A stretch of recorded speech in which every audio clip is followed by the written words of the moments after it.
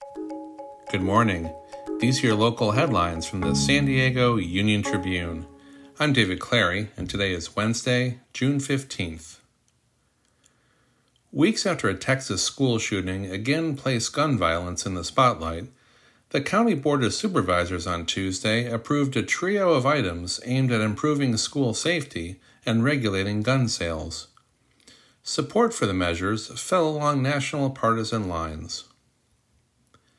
Sheriff's deputies arrested a 15-year-old boy they suspect fatally shot a fellow 15-year-old Mount Miguel High School student over the weekend in Lemon Grove, officials said Tuesday.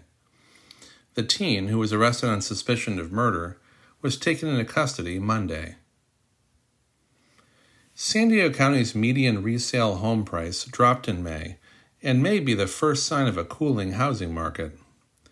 The resale single-family home price was $940,000, a $10,000 drop from the previous month. It marks the first time this year that the resale home price has gone down. You can find more news online at SanDiegoUnionTribune.com.